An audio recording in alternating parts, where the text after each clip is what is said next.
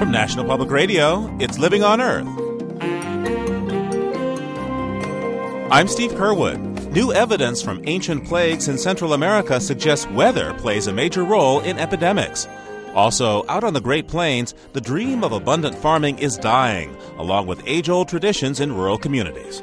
I'm a musician. I used to play in a band, and we still do once in a while, but we've been relegated to funerals now because there's not enough people to even have a real good gathering. So it's those kind of things you really miss. The memory of old friends and gatherings, being taught to dance by a big busted woman, and when you're a little kid and at a barn dance, that's just not going to ever happen. And our kids are never going to enjoy that community. Also, eco-labels. Let the buyer beware, they're not always what they seem. We'll have those stories and more this week on Living on Earth, coming up right after this.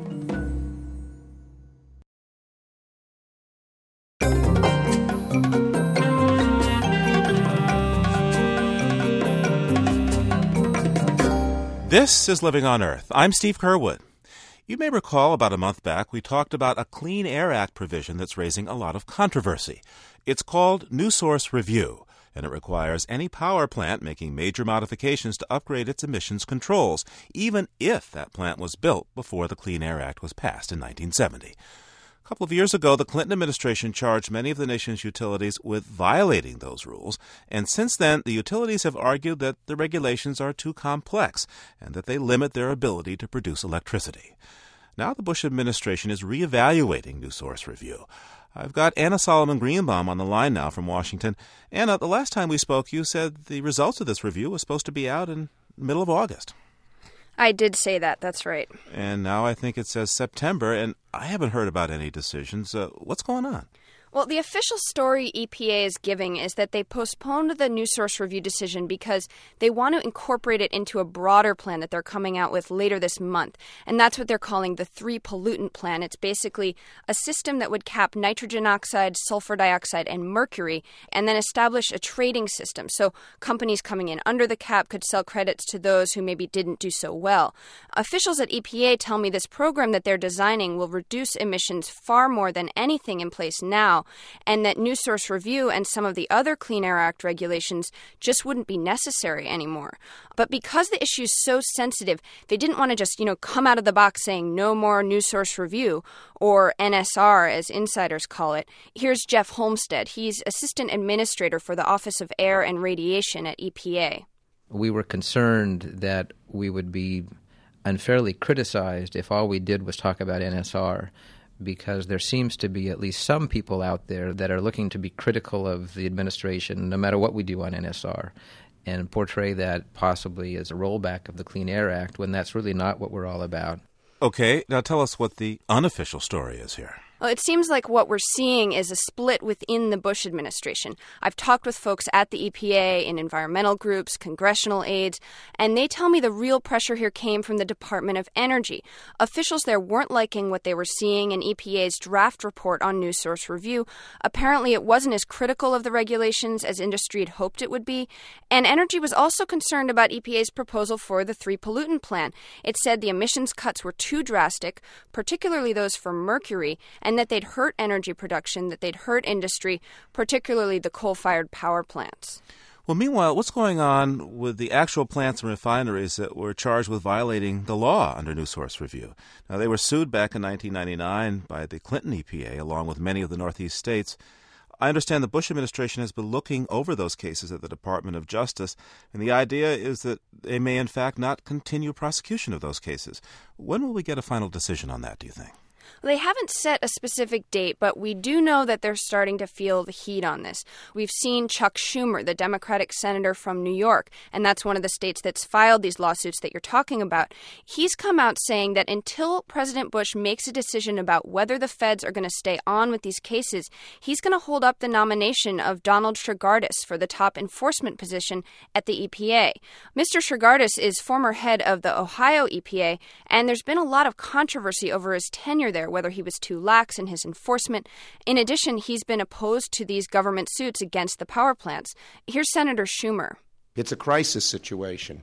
The waters of New York are basically dying because of a small number of power plants in the Ohio Valley that spew sulfur dioxide and nitrogen oxide over our air.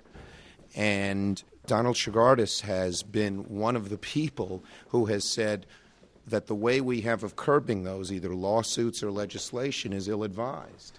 So what happens if the Bush administration does drop these lawsuits? Well, Senator Schumer told me he thinks the state's suits are probably going to collapse in that case.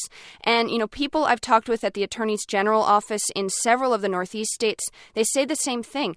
They want to press forward with the suits, whether the feds are in or out, but they admit that most of their resources, both in terms of personnel and in terms of technology, are in Washington. One point worth mentioning here, I've spoken with various aides in Congress, and it seems pretty clear that if the administration does follow through on these enforcement actions, there might be some willingness, even from some fairly green lawmakers, to see new source review be replaced by some other kind of program. But if the administration doesn't stay on in the suits, those same members of Congress are likely to come out strongly in favor of preserving new source review. And this is simply for political reasons. They really have to do this if they want to avoid a huge backlash from the environmental community. Let me see if I have this right, Anna. It sounds like everybody is waiting to see what somebody else does. And to some extent, that's the case here. We are starting to see some action from Congress, though. Again, it's not focused as much on new source review. It's centered more on this multi-pollutant plan idea and what form that's going to take. You remember Bush's campaign promise to limit carbon dioxide emissions. Well, later, of course, he went back on that. But now there are bills in both houses to get carbon back in the mix, and these are being called for-pollutant bills. Probably the most interesting part of this story is that the utilities themselves are split on this. Some of them oppose any mandatory cap of any kind, but then there are others that are willing to go further than the administration itself. They say they know that carbon's going to be regulated at some point down the road.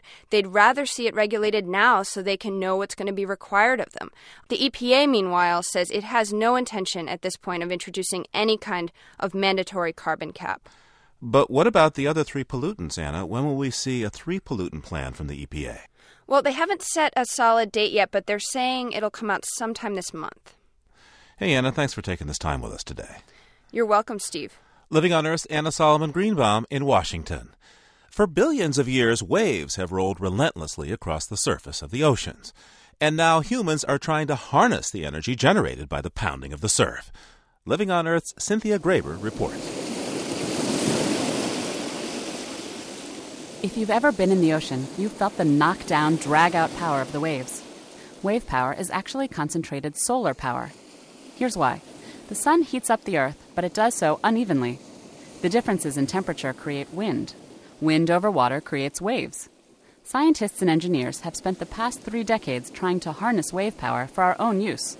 And last fall, the first wave power electricity generator began providing power for a few hundred homes on a small Scottish island. It's off the west coast of Scotland, the lowest of the Western Isles, and it's very rugged. It's more famous for its malt whiskies. I won't list them all because there's quite a lot of them. Alan Thompson is managing director of WaveGen, the company that operates the Scottish facility called the Limpet. Thompson says the coast of Scotland is ideal for a commercial wave power generator. Well, it has to be where there's a resource to begin with. And the longer the wind has to blow in the sea, the bigger the wave. The west coast of Europe is fantastic. The device is basically a concrete box built into the side of a cliff with an opening at the bottom. Tom Thorpe of AEA Technologies in the UK is an expert on wave technology and consulted on the Scotland project. He says this particular system is called an oscillating water column. As the waves crash into the concrete box, the water level inside the box rises and falls. Above that column of water is an airspace, and as the water goes up, it compresses the air and drives it through a narrow funnel, and in that funnel is placed a turbine. That basically is a simple description of quite a complicated bit of technology which has taken a long time to optimize. Indeed, it hasn't been easy to get to this stage. Harnessing wave power comes with one big risk, the ocean itself. Following the oil shortage of the 1970s, the UK took the lead in wave energy research. But a massive prototype power station, many times larger than the current facility in Scotland, was destroyed in the water. If I've learned nothing else in wave energy, it is the fact that the sea always holds surprises, and we can never be 100% confident of how something is actually going to behave in the sea. Later tries were also destroyed. But in these first attempts, the power stations were located offshore. The limpet has been more successful because it is located on the shore. Although waves lose much of their power by the time they reach it, they retain enough to create electricity. Electricity generated by the limpet costs about 3 times as much as energy generated by conventional coal or gas-fired plants. Experts expect the cost will quickly come down as larger generators are built. The limpet's continuing success is drawing an influx of government and private funds into wave research. But this device is only one of many on- and offshore devices currently in development. A hydraulic wave maker. This thing, all it does is push the bulkhead back and forth, and it generates waves, as you'll see. Michael McCormick is an ocean engineer and probably the American expert on wave power technology. He's standing in front of a huge tank full of water that simulates waves in the ocean. Here at the U.S. Naval Academy in Annapolis, he used this tank to test the prototypes for an offshore wave power pump expected to go into the water off the coast of Ireland in October. McCormick believes that it is much more efficient and more useful to take wave energy and use it to make potable water from the sea rather than electricity. I would say that 95% of the projects are devoted to electrical energy conversion. And it's simply because we have been so ingrained with the idea that we cannot live without electricity. But quite honestly, I can go a couple of weeks without using electricity. I'd suffer a little bit, but I'd suffer a lot more if I didn't have water. The pump will take salt out of enough water to supply the needs for an American town of about 2,000. It works like this. The energy from the waves is transferred to a hydraulic pump. The pressure from the pump forces seawater through a membrane, letting the water through and leaving the salt behind. The process costs a fraction of what it takes to desalinate seawater using conventional methods. I'm not saying that the McCabe wave pump is going to solve the water crisis throughout the world, but I'm saying it's a start. Let's look at the island population. We have 100,000 inhabited islands. One McCabe wave pump can sustain a lot of life on a desert coast or on an island community. Whether to provide drinking water or electricity, wave energy is still very much in its infancy. This year, at least 3 different models for electricity generation will be placed in the water around the world, with more in development. The best designs will take advantage of the vast amount of energy embedded in the rise and fall of the swells and be able to withstand their force. For Living on Earth, I'm Cynthia Graber. Coming up, it wasn't just the conquistadors, the link between weather and disease and the deaths of native Mexicans centuries ago. First, this health note from Diane Toomey. Any cat owner will tell you, put out the catnip and the cats will come. But the herb seems to have just the opposite effect on mosquitoes. Entomologists from Iowa State University discovered this when they tested the oil found in catnip for its insect-repelling qualities. They coated half a glass tube with the oil, then filled it with mosquitoes. After 10 minutes, about 80% of the bugs moved away from the side of the tube treated with the oil. The same test was done using DEET, the compound found in most commercial insect repellents. In that case, only about 55% of the mosquitoes retreated from the coated side of the tube. What's more, only 1/10 of the amount of catnip oil is needed to produce the same effect as DEET. No one knows if the oil would be effective if applied to human skin. And since this is the same ingredient that makes catnip irresistible to cats, users might be substituting one problem for another. Researchers don't know why mosquitoes shy away from catnip oil. They think the substance might act as an irritant, or maybe the mosquitoes just don't like the smell. That's this week's Health Update. I'm Diane Toomey. And you're listening to Living on Earth. It's Living on Earth. I'm Steve Kerwood.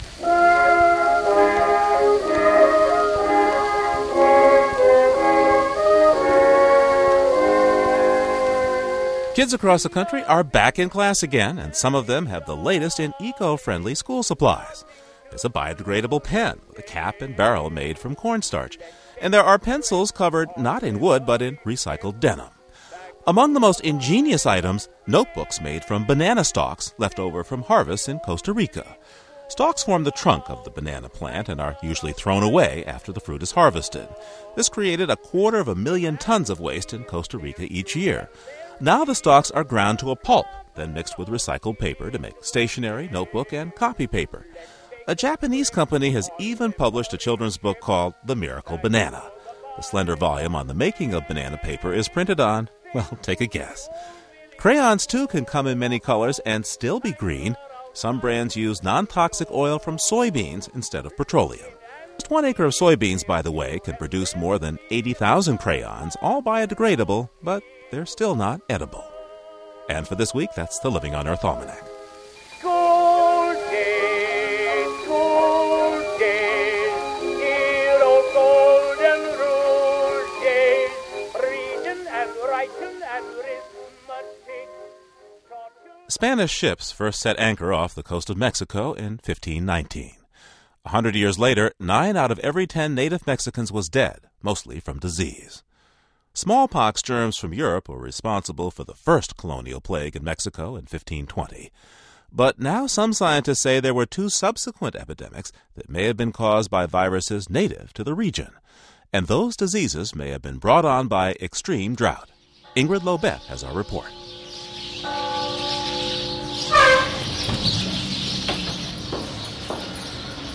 Although Dr. Rodolfo Acuña Soto is an epidemiologist, often you'll find him in a Catholic church, the guardian of so much of Mexico's past.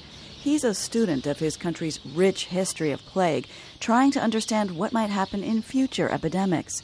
Here, and not for the first time, he talks a priest into opening a dusty archive. From a back room at the main cathedral in Oaxaca, a young cleric brings out a leather-bound city record dating to the late 1700s. It's 1.5 feet high and 3 inches thick. Gorgeous. Look at these letters scripted in gold. Pure cellulose paper imported from Spain. And how much must this weigh? 11 pounds? The records paint a vivid picture of death in colonial Mexico. Here, Acuña reads from an old municipal burial record. Enteritis, enterocolitis, tuberculosis. Fever, tuberculosis, chickenpox, gastroenteritis, enteritis, enterocolitis. No one, it seems, died of old age. Alferecía, fiebre. Infant seizure, pneumonia, fever, pneumonia, typhoid fever, cholera, diarrhea, cholera. Even though the sweeping plagues happened centuries ago, they're well documented. One reason is providence. It turns out King Philip of Spain sent his personal physician to the New World just as the Great Plague of 1576 was sweeping Mexico. So Dr. Hernandez, the king's doctor, perhaps the best-trained Western physician in the world at the time, witnessed the epidemic. He was examining patients, performing autopsies, and making notes about a plague so violent it would still be in the history books 400 years later. Yet these notes lay forgotten until Dr. Acuña and another research team stumbled upon them. The descriptions are horrendous. It started with fever, chills, and in 4 or 5 days they died. They bled through the noses, ears, mouth, everywhere. They become jaundice, yellow, and also they have this kind of ulcers in the lips and the genitals. They become mad, kind of insane, absolutely, and they were very anxious and enormous thirst. Dr. John Marr is a New York epidemiologist. He and his partner, Dr. Barry Kirikoff, an architectural historian, have been looking at this same 16th century record of the king's physician, as well as even older native accounts of epidemics in the Americas. Dr. Marr agrees it's clear that the common belief that Mexican Indians were killed off by smallpox is not scientifically viable. It was clear to me, at least, because Dr. Kirikoff had collected a number of primary resource papers written by Spaniards, that the signs and symptoms of this disease that killed so many Aztecs included bleeding from the eyes, the ears, the nose, the mouth, the vaginal bleeding, bleeding from the stomach, bleeding into the urine, bleeding into the skin, and a fulminant rapid death within 3 or 4 days. Marr and Acuña say modern medicine recognizes these symptoms. They're characteristic of a class that includes Ebola fever, Rocky Mountain spotted fever, and certain kinds of dengue, a class Americans have been hearing more about recently, hemorrhagic fevers. I would say unequivocally, I had fortunately had some guidance from some of the experts at the CDC. I've talked with many people who are expert virologists and epidemiologists, and I think they would all conclude that it was a hemorrhagic fever. But what that disease was, whether it was transmitted by insect or mammal, and under what conditions, are still open questions. One hypothesis is tied closely to drought, a calamitous drought stretching across North and Central America, one far worse than the Oklahoma Dust Bowl.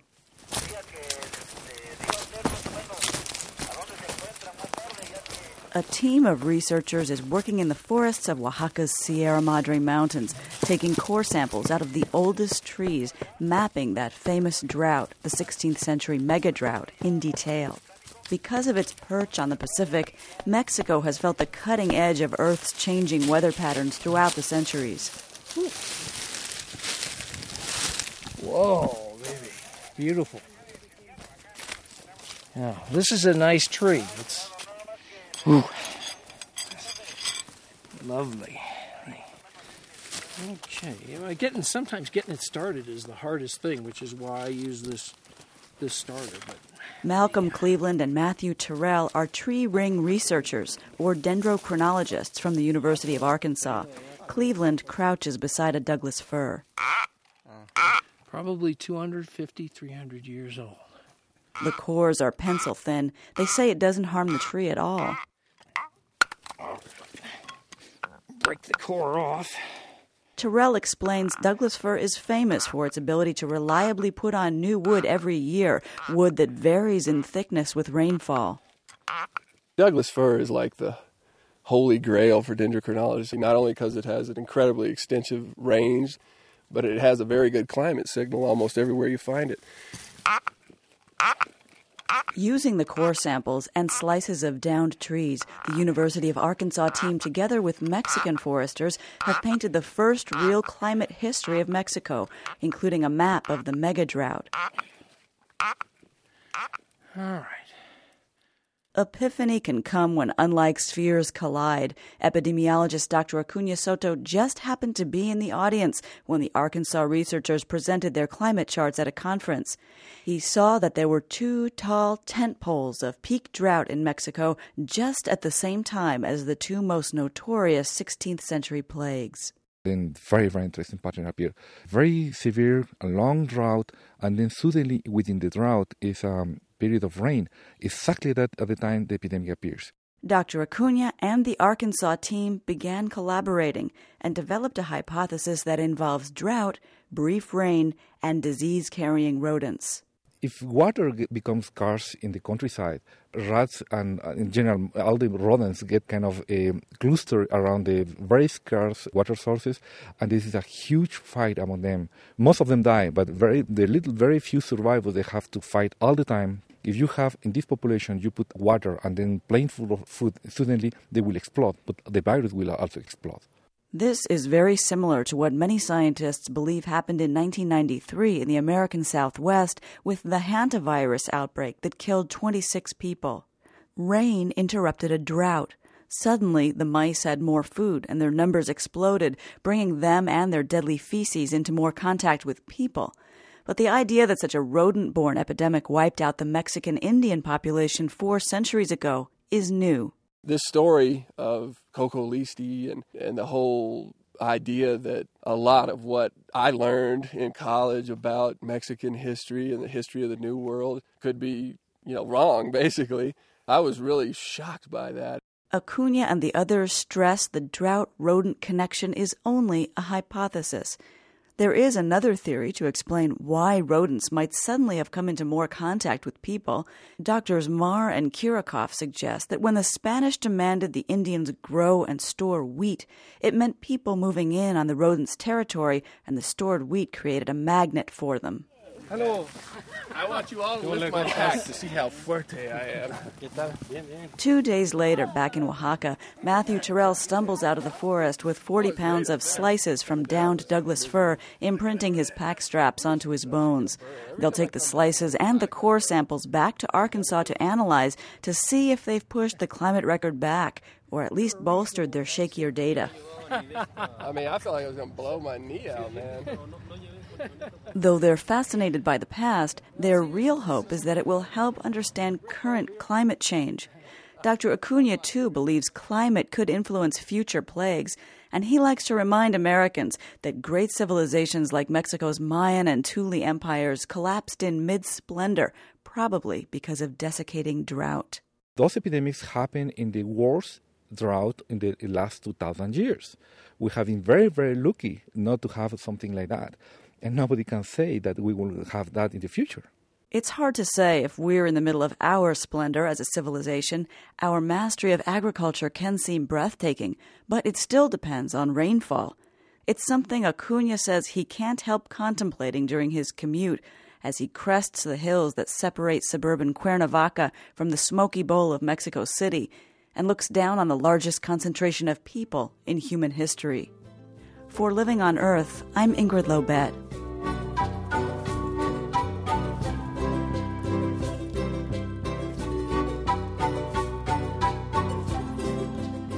Take a look at the knee-deep shallows of your local pond. Cast your eye past the blue-spiked flowers of pickerel weed, the white-blossomed arrowheads, and the standing armies of cattails. Now you can see lily pads forming an ecosystem as unique as a beech forest or an alpine meadow. Our commentator Cy Montgomery has been studying them lately and says the lily pad is more than a plant, it's a place.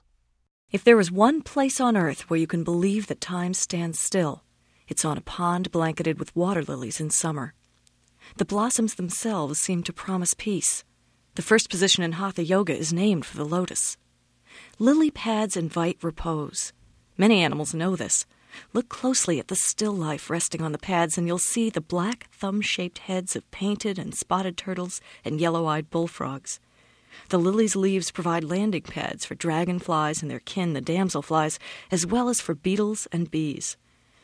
Turn a lily pad over and it may surprise you. The flip side of the rich green leathery pad of the sweet water lily is often crimson and hairy, and here you may find snails, flatworms, and if you're lucky, you might spot furry-looking moss animals who live in colonies like corals. Every strand of what looks like their fur is really a tentacle-wreathed head whirling in the water. And glued beneath the lily pad's strange underside, you'll notice lots of eggs. Whose are they? Tiny oval white eggs glued separately to the leaf belong to the whirligig beetle, the flattened oval insects who circle round and round on the surface of still waters. Little white eggs arranged in curving rows around a small hole belong to the longhorned beetle. You'll often see the adults, handsome metallic green or bronze, walking along the top of lily pads, touching the surface carefully with arched antennae. In late summer, the female longhorned beetle bites a 1/4-inch hole through the pad and lays her eggs on the underside. Her offspring, when they hatch, will use the lily stem as an air hose, stuffing their heads inside it to tap the plant's air supply in order to breathe. The flood of bubbles you see breaking the surface in these calm pools is often the exhalation of a baby longhorned beetle. It's no wonder, really, that so many creatures are born among the water lilies. In Hindu mythology, this plant symbolizes the opening to the womb of the universe, a place at once ever-changing and timeless. The fragrance of the new blooms lingers long and heavy, as we wish summer itself might. Commentator Cy Montgomery lives in Hancock, New Hampshire. You're listening to NPR's Living on Earth.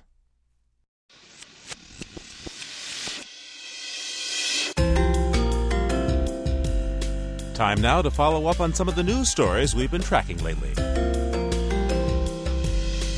Last spring, we talked about the search for the perfect orchid. A new report from the Wildlife Conservation Society tells about another kind of orchid fever. Folks in Tanzania are harvesting orchid tubers to make a meatless sausage delicacy called chikanda. Tim Davenport is an author of this report. He says the trade with Zambia is pushing these rare orchids toward extinction.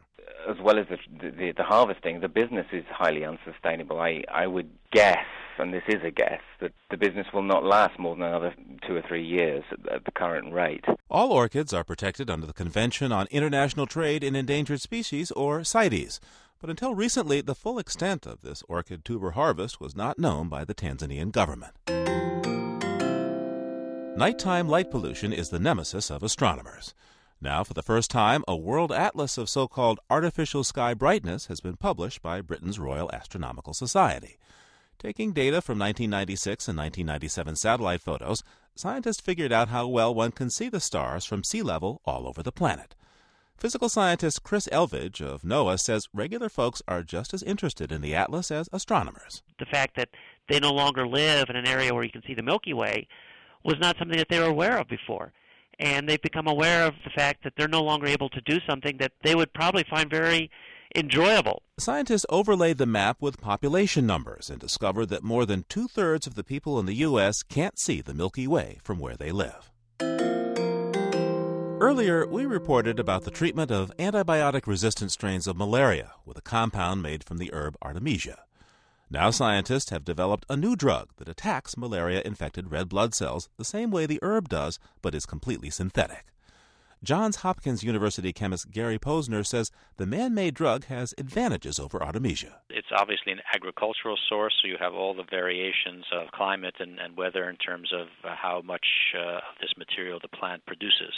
Plus, the content of this material in plants is low, and therefore you have to grow many thousands of acres to obtain a good supply. The new drug is a carboxyphenyltrioxane and has been highly effective in small animals.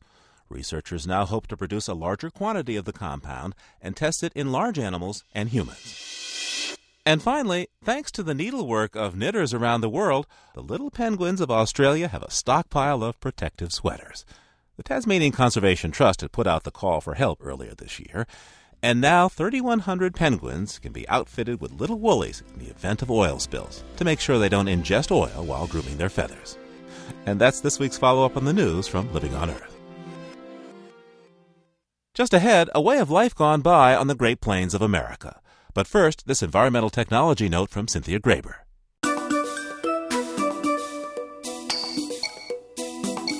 A scientist at the University of Tulsa, Oklahoma, has come up with a novel way to treat pollution using beer. Tom Harris was experimenting with using wetlands to clean up waste from old mining sites. It's known that a certain mix of bacteria that live in wetlands can cause heavy metals to separate out of the water and become trapped in soil where they could be easily removed. The problem is, these hard-working bacteria eventually lose energy. Mr. Harris thought he could re-energize the bacteria if he fed them a diet high in complex carbohydrates. As luck would have it, Tom Harris was at a cocktail party and heard about a local distributor who each month threw away hundreds of gallons of beer that had passed their expiration date. So he and colleagues started lab experiments with beer to see if it would boost a wetlands cleanup capacity. So far, it's worked. And if field tests show similar success, the expired beer will go into wetlands instead of down the drain, and the bacteria will get some additional calories to help them conduct their cleanup jobs. That's this week's Technology Note. I'm Cynthia Graber.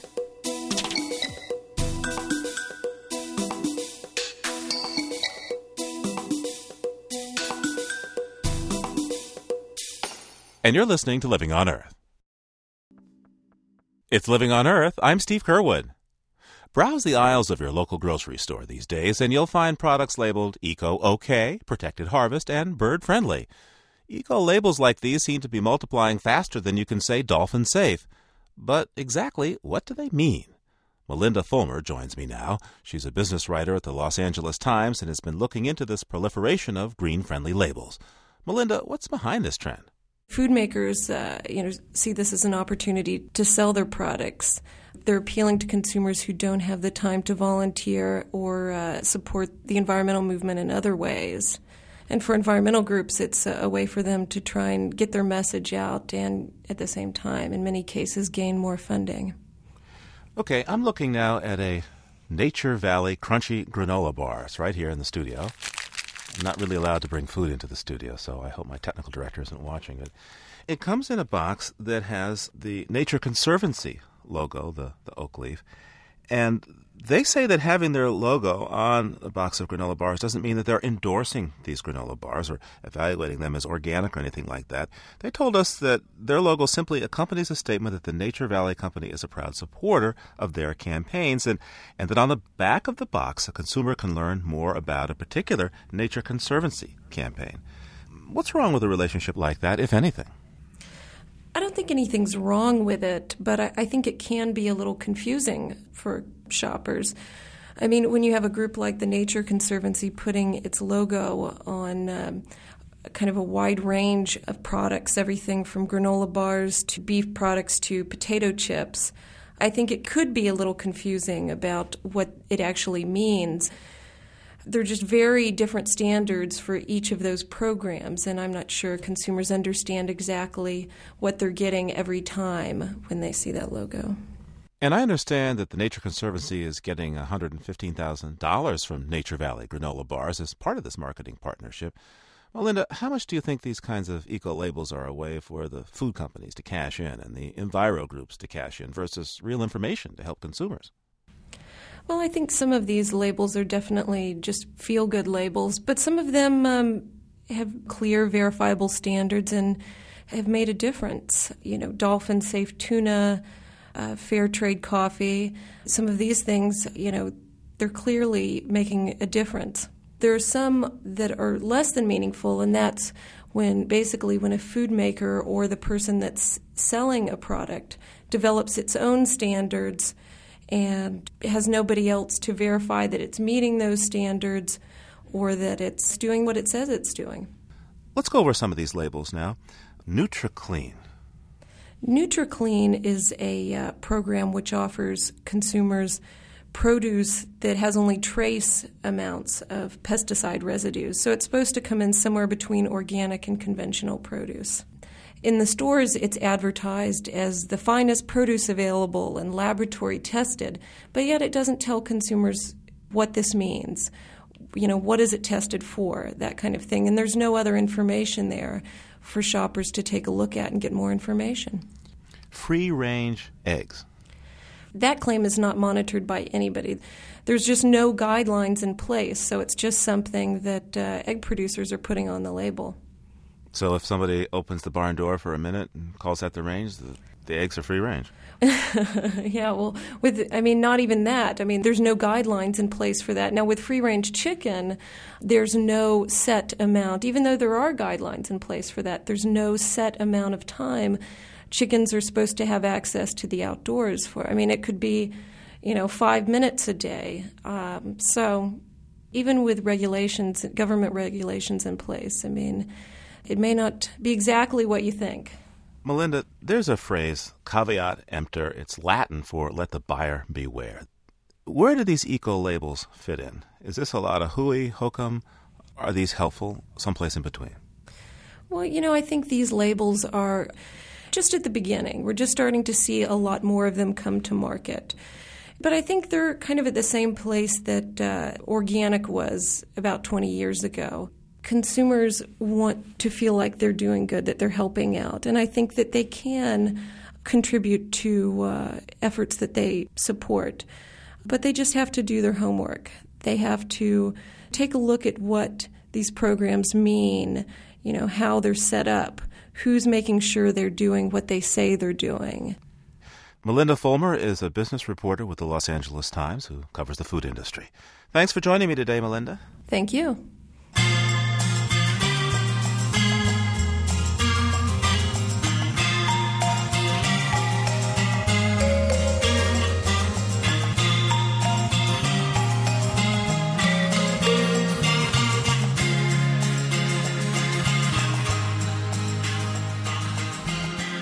A century ago, homesteaders flocked to the Great Plains, lured by the promise of free land. They came from places such as Scandinavia, Bohemia, and the Ukraine. They were encouraged by the government, which wanted to settle the prairies. The railroads also promoted settlement, hoping to make money, hauling grain from the region that was intended to become America's breadbasket. The immigrants persevered, year after year, planting wheat where native prairie grasses once grew. But much of the land was poor, and prosperity always just out of reach. Little by little, the communities they carved out of the prairies began to wither as people left the cities in search of work. From Canada to New Mexico, the shrinking of the rural plains communities has been underway for decades. But in many areas, the exodus has reached critical proportions. Reporter Clay Scott has the story from North Dakota. The Bethel Lutheran Church is a modest structure, but you can see the steeple for miles, white against the late summer fields of golden Durham wheat. The door is unlocked. There are no signs of recent visitors, no footprints in the dusty aisle between the pews. In the unmown cemetery, 36 hand-carved headstones mark the graves of immigrant homesteaders. "God bless our darling daughter," reads one in Norwegian. "The Lord giveth and the Lord taketh away." A truck rattles down the road, kicking up a trail of dust. The white-haired man behind the wheel slows at the sight of an out-of-state license plate, then pulls to a stop. His name is Ellsworth Jacobson, and he is eager to tell a rare stranger stories of the old days. Born right here in Wildrose, and I lived on the farm all my life, 1925. So I haven't gotten very far, although I have traveled around some, but not too much. But I know I used to like to ride with my dad in the sleigh to Wildrose, 10 miles away, and freeze most of the time, or walk behind the sleigh to keep warm. And I don't know why I done it. I didn't have to, but I just wanted to go. Ellsworth has lived here all his life, until a month ago, that is. That's when he and his wife Eunice decided they were too old to keep up with the rigors of farming in western North Dakota, too old to live in such isolation. They moved to an apartment in the town of Williston, 2 hours away. Today is his first visit back since the painful decision to leave. And I guess that's about the hardest thing I ever done. I'd spent my entire life there. And I was proud of what I'd done. It isn't so much, but I was still proud of it. And it's hard to leave it. It really is. But I don't know what the answer is. I just don't know. Ellsworth and Eunice Jacobson, children of immigrants, are now part of a growing out-migration from the farm communities of the Great Plains. In western North Dakota, some counties have lost up to a quarter of their population in the last 10 years. The landscape here is dotted with abandoned farm buildings, while dozens of once-thriving towns have all but dried up. Places like Zoll, where only 15 people remain in a town that once had 3 banks, 4 churches, 2 lumber yards, a livery stable, 2 bars, 2 grain elevators, and a general store. It's an exodus that shows no sign of slowing down. Selling choice by the jar on the marbles. $25, $30, $25, $30, $25, what the $30, $25, $30 now, $25, what about $30, $10, $15, $15, $10, $15, $10, $15, choice by the bottle. On a recent Sunday in the town of Westby, more than 100 people have come from as far as 75 miles away, drawn by the excitement of an auction. They are also here to pay their respects to 86-year-old Alice Whitmire, the latest to leave the community. She sits in a lawn chair, hands folded in her lap, watching impassively as her possessions are sold off one by one. Sold them $10, 10 buys at $10. These are items she won't need in the nursing home she's going to. Antique marbles, a German chamber pot, a .22 caliber rifle, 2 fox pelts, a kerosene lamp. Auctioneer Butch Haugland, also a full-time high school teacher and wheat farmer, is busy most weekends at sales like this one. He knows as well as anyone how quickly the northern plains are changing. If it continues the way it is now, one more generation and there's not going to be much left out here but 2 or 3 big farms. And I think that could come pretty quick. It's pretty scary. It's not so much the natural landscape that's being transformed out here. Those who leave don't abandon their farms. They sell or rent to other farmers, so the land is still in production. But with mechanized farming methods, it takes far less labor to work the land.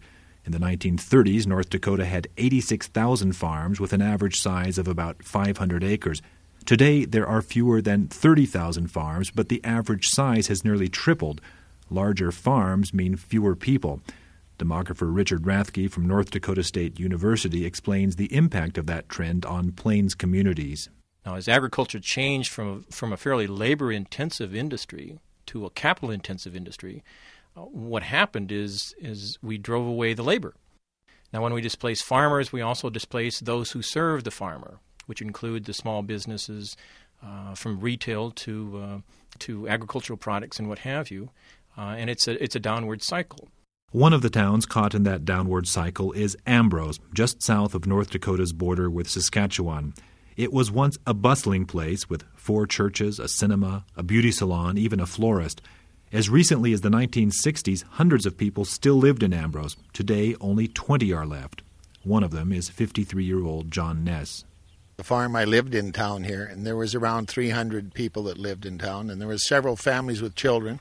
So we played and had a great time in a Norman Rockwell setting. It was excellent. It was vibrant. Like most people here, John Ness has more than one job. He teaches science at Divide County High School and works with learning disabled children. His wife is a teacher's aide, and both of them work on their 1,400-acre farm where they grow wheat, flax, peas, and lentils. Despite the difficulty, he says, he loves the farm life he grew up with. But he also makes an unusual admission that much of the land he and his family have stubbornly worked for generations never was suitable for farming, that agriculture here was doomed from the start. You don't want to tell a farmer you're done. You don't want to tell somebody that this ground is kind of iffy. You shouldn't probably have been farming it in the first place. So we know, we're not stupid out here. We're all fairly educated people. But when it's that close to home, it gets emotional. Nobody wants to be told that the end is near. But in contrast to the shrinking towns and the aging population, there is a remarkable renewal on the prairie, a redefining and strengthening of community. Like the days of the early homesteaders, the focal point is often the church, the same traditional, unadorned service brought here by the immigrant pioneers. Blessed are you, O Lord our God, King of the universe. For in your wisdom you have formed us. You feed the hungry. Today, the Wild Rose First Lutheran Church is meeting outdoors. For medical reasons, church member Chris Gillen is unable to travel, so the scattered congregation has driven out to her farm. 60 people sit in collapsible chairs on the edge of a wheat field. Most of them are elderly, the women in flowered dresses, the men with cowboy hats held on their laps.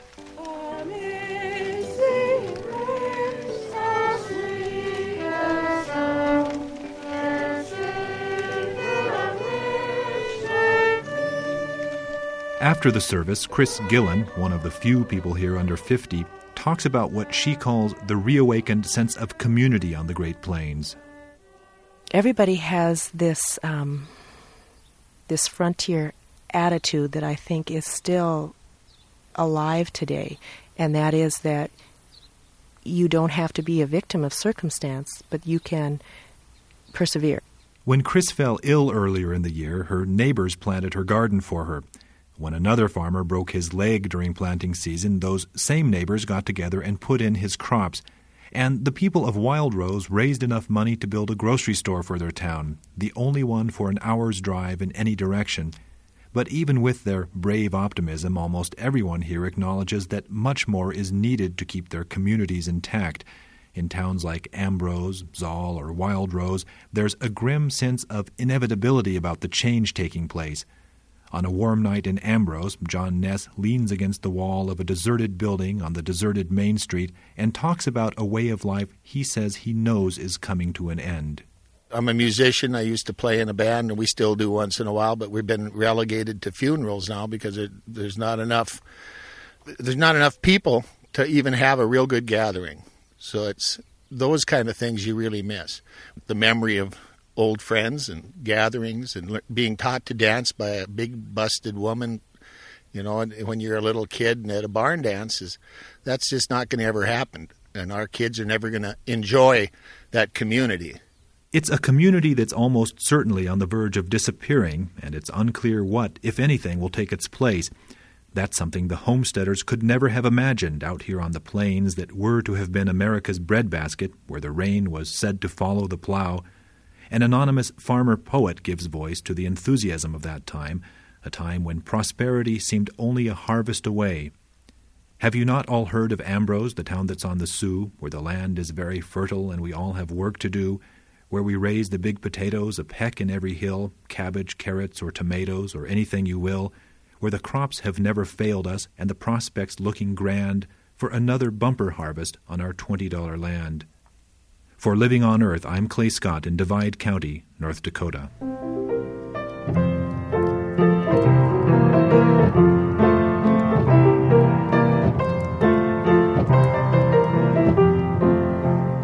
And for this week, that's Living on Earth.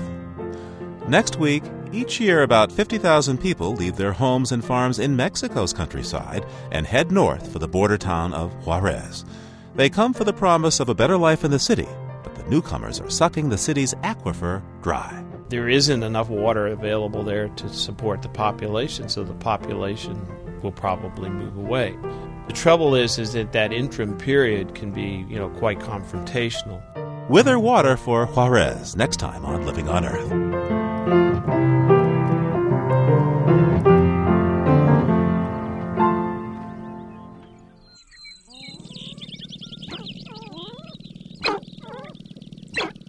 We leave you today with bird wars. Lang Elliott recorded these varied calls of the sharp-tailed grouse as a number of the birds faced off across territorial boundaries. The setting was the J. Clark Salyer National Wildlife Refuge in North Dakota. And the recording is called Dance of the Grouse.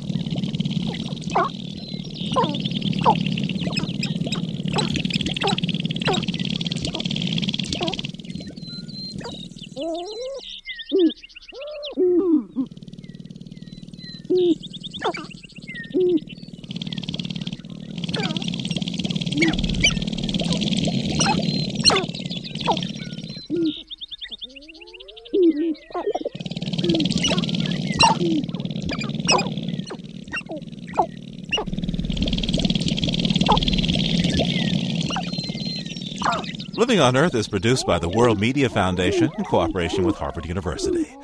Our production staff includes Anna Solomon Greenbaum, Cynthia Graber, Maggie Villiger, Jennifer Chu, and Gernot Wagner, along with Peter Shaw, Leah Brown, Susan Shepard, Carly Ferguson, Mylisa Muniz, Bonnie Lester, and Ernie Silver.